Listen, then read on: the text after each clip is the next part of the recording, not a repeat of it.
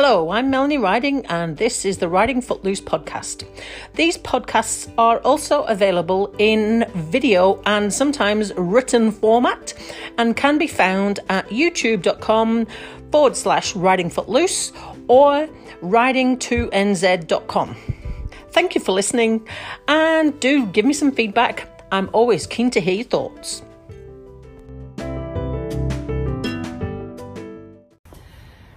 Friday morning.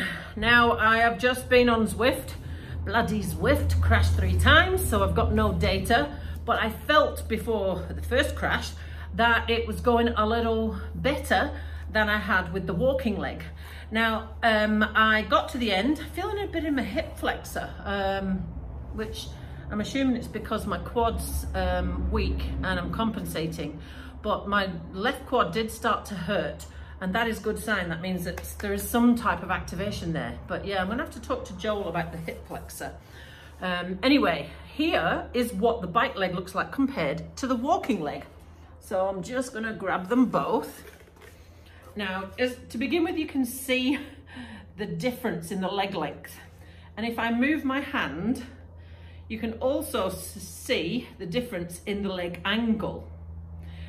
What Ryoji has done is accounted for the fact that my knee is bent in the pedal cycle and changed the angle of the post in accordance with the foot. What we have also done is lowered the front of the socket considerably, so there is less stress on the liner, and we have lowered the back of the socket. There we go, there's the back of the socket. We have lowered the back of the socket as well, considerably, and the sides, so that we are putting slightly less stress on the liner for the knee bend.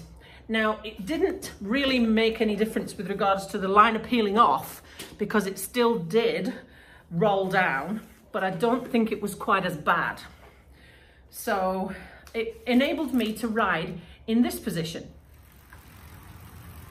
That is a lot better, but what I now need to get used to is the riding tuck position, because my riding position is quite aggressive and it's been a really long time since I've been able to ride in that position. So as you can see, because my seat is higher than my handlebars, it's quite a tuck position. Now, I really am reluctant to raise the handlebars because that's the position I have always ridden in. But I do know that it could be on the horizon if we can't make this work.